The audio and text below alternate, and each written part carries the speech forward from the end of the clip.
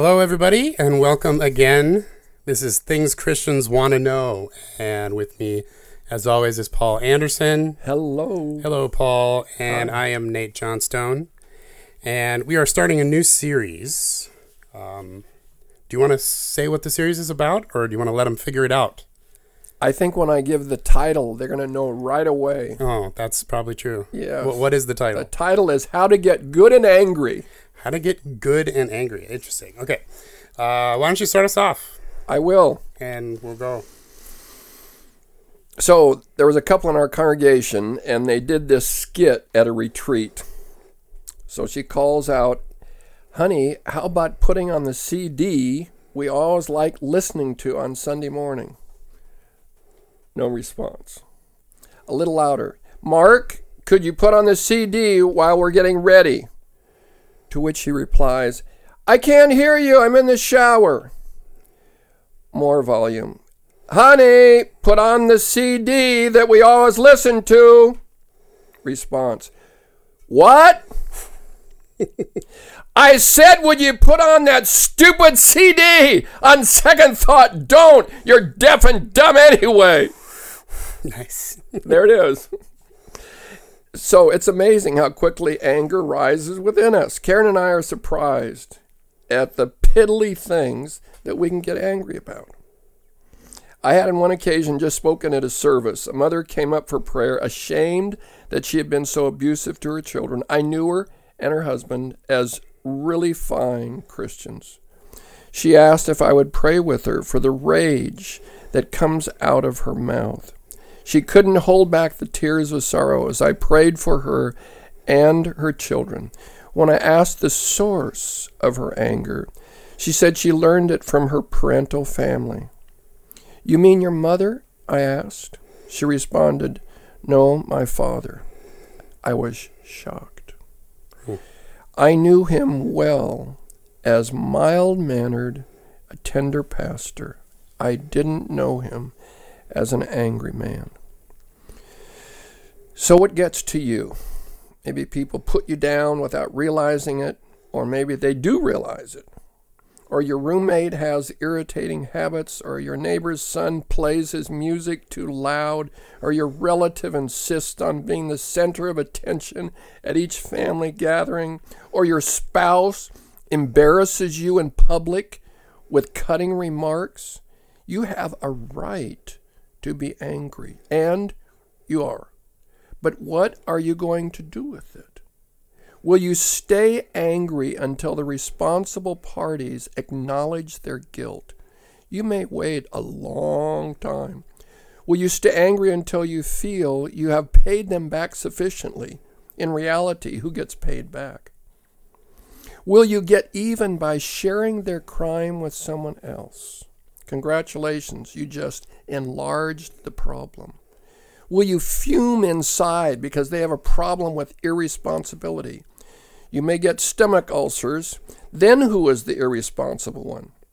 Will you explode at them because you just can't take the injustice any longer, thereby making it difficult for them to acknowledge their blame and perhaps even breaking off a relationship? Okay.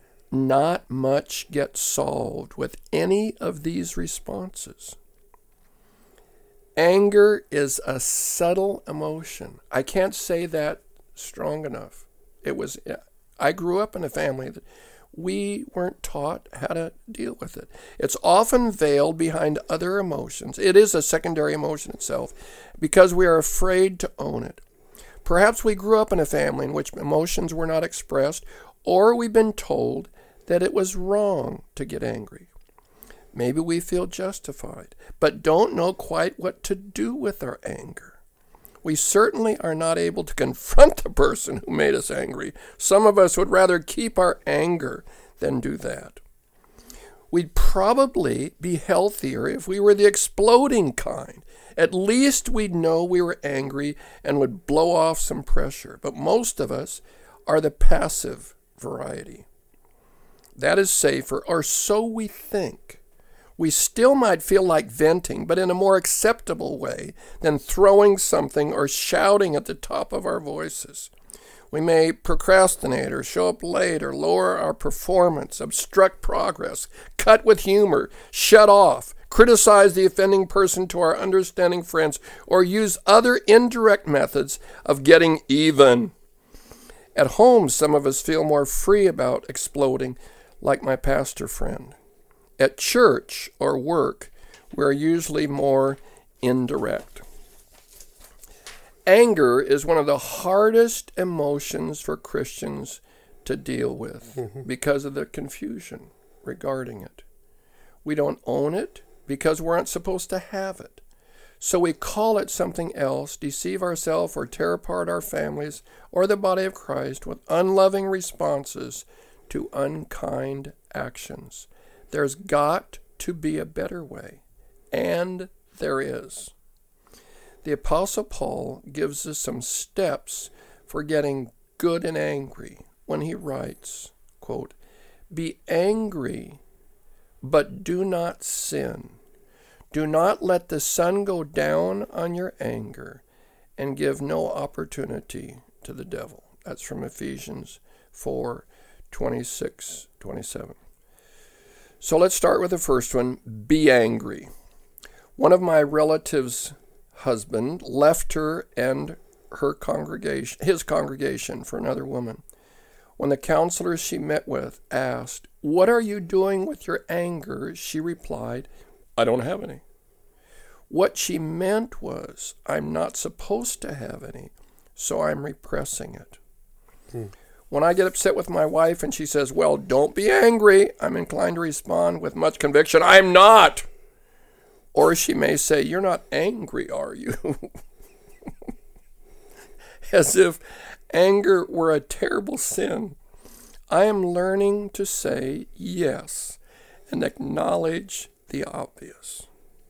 But that's not easy for some of us because anger makes us uncomfortable. One time, my in-laws were having a serious exchange in the front seat, a rare one, and a granddaughter in the back seat, 3 or 4 years old, feeling the mounting tension, commented, as if to break up a fight, "We not mad, we happy, white." Like this grandchild, we may prefer to tell angry people they should be different. Happy feels better than mad. According to a newspaper article, the average person feels some degree of anger or its lower grade cousin, frustration, 10 to 14 times a day. All the more reason to identify it and accept it. If anger is a sin, we'd better tell God to count to 10 and cool it because he gets angry every day, according to the psalmist. And about 90% of the scriptures dealing with anger in the Bible are referring to God. I looked them all up. Where God's love is refused or God's holiness is mocked, he cannot remain indifferent. To do so would put him beyond feeling. It would make him impersonal rather than compassionate. The more one appreciates God's love, the more he can respect his anger. And God's love is just as true in the Old Testament as God's anger is in the New. The Bible doesn't apologize for the anger of its author, although one little girl, hearing about the Old Testament God, reasoned, that was before he became a Christian. Anger is a God-given emotion. Florence Nightingale. Oh, do you want to say amen to that, Nate? Amen. Amen, okay. Florence Nightingale was known for her anger against inadequate hospital care. William Carey was angered by the inhumane slave trade in Africa. The anger of Lincoln brought the passage of the Emancipation Proclamation. The anger of blacks riding in the back of the bus led to some much-needed civil rights. Communities are rising up in anger over the violence caused by gangs and are seeking to do something about it. Positive anger can be a motivation for dealing with personal and social wrongs. Parents need to raise their children in an environment in which they are free to express anger in appropriate ways without being demolished. People who grew up with the admonition, don't be angry, didn't obey it. They just stuffed it. Those who concluded that the feelings must be wrong are still dealing with them 30 years later. Repressed anger is, according to some experts, number one source of depression. When the Bible says, be angry, it must be right.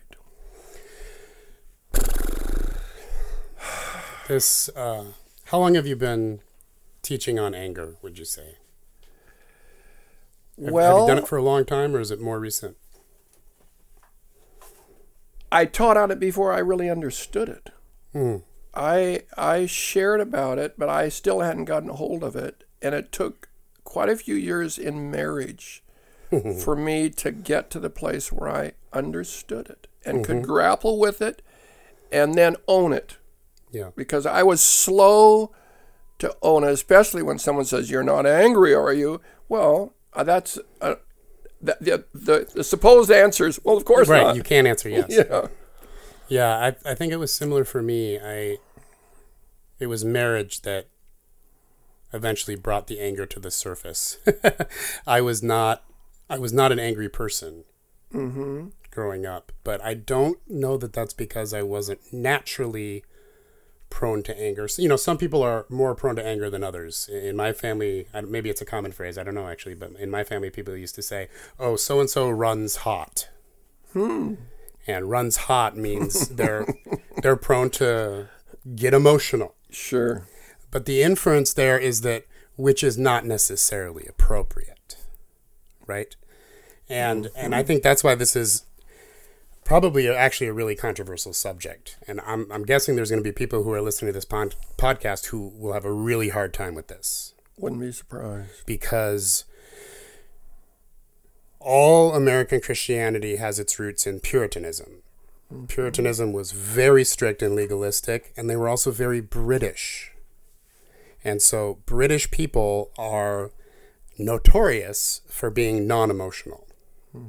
You push down emotions. The characters of Vulcans in Star Trek were based on the British. Emotions are bad. We actually just watched Mary Poppins as a family today because there was no school today because of weather. Yes. And so the kids were home and it was fun, and we watched Mary Poppins, which I hadn't seen in a long time. And something struck me I'd never noticed before, especially as a kid. The scene where they laugh, the I Love to Laugh song, and as they laugh, they float up to the ceiling, which is not scientifically explained to my personal desire in the film. But I realized why, and it's because that's a commentary on British society.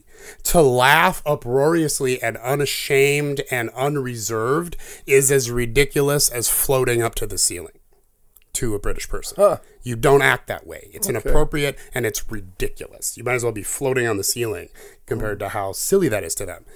And never caught that. And I thought, well, it's very interesting. And see, that's where our spiritual heritage comes from in American Christianity, is that emotions and emotional outbursts and reactions are, in general, to be kept to the very middle. Moderation in all things was a highly coveted Puritan belief. And if you add to that Minnesota Nice with the Scandinavian heritage. And we have Scandinavian heritage in our families, and they even more so were strict and non-emotional, except on the battlefield back when they were Vikings. Somehow after they became Christianized, they repressed all of that. So we have 1,000 years of repressed emotions to deal with for those of us who are Viking heritage. And then, exactly, so Minnesota Nice. I don't know if it was as much in California, because you adopted Minnesota 20-some years ago, but grew up in California. But growing up in Minnesota, as a Christian, getting angry was not okay. Period. You do not get angry.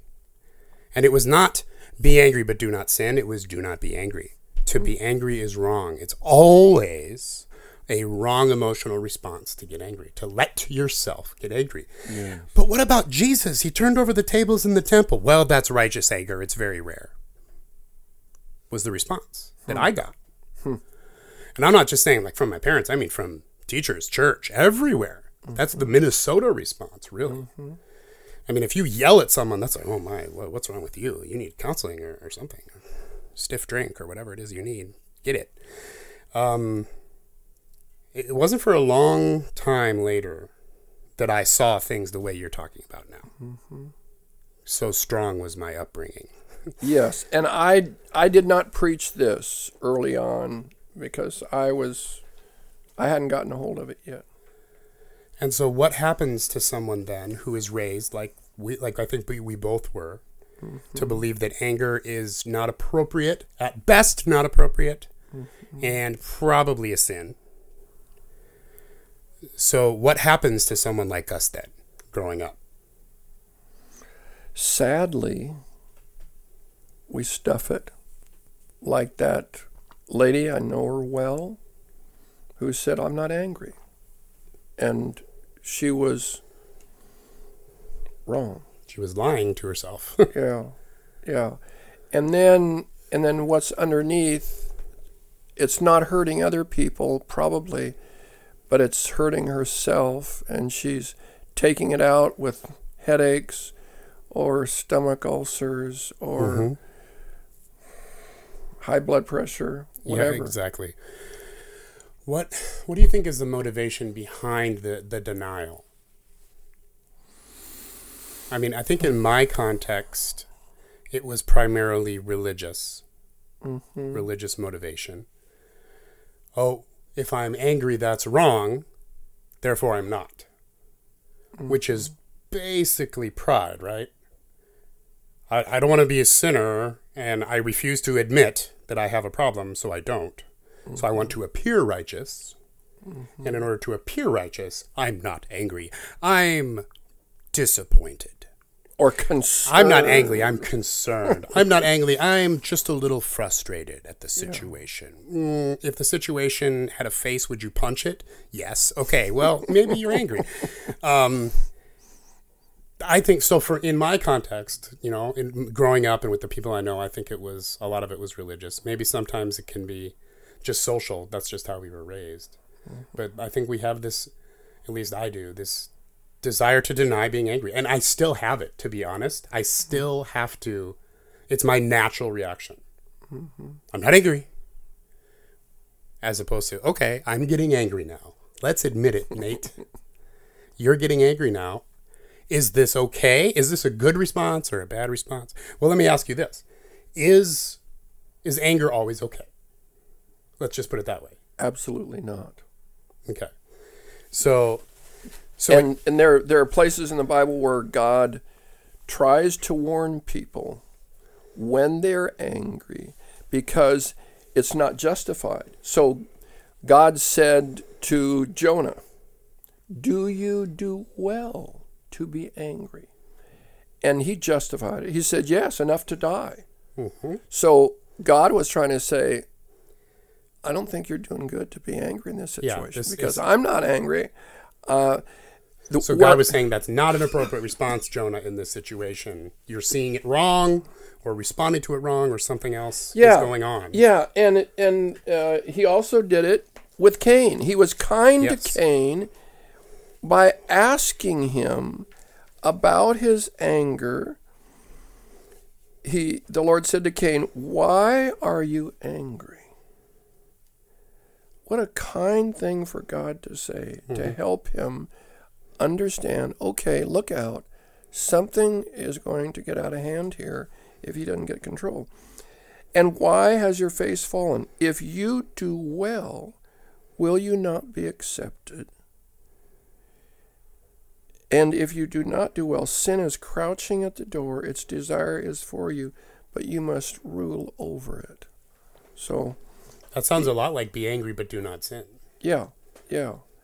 And he wanted him to own it and deal with it, unlike the common word, you made me angry, so I can be angry without acknowledging that it's my issue. It's your issue. It's not my issue. Right. You made me angry, so I'm justified in however I'm responding, pouting or cutting you down or whatever. So anger can go along with a number of other emotional responses that we've talked about before, worry, for example, fear, we're responsible for how we respond to situations. Right. That's right.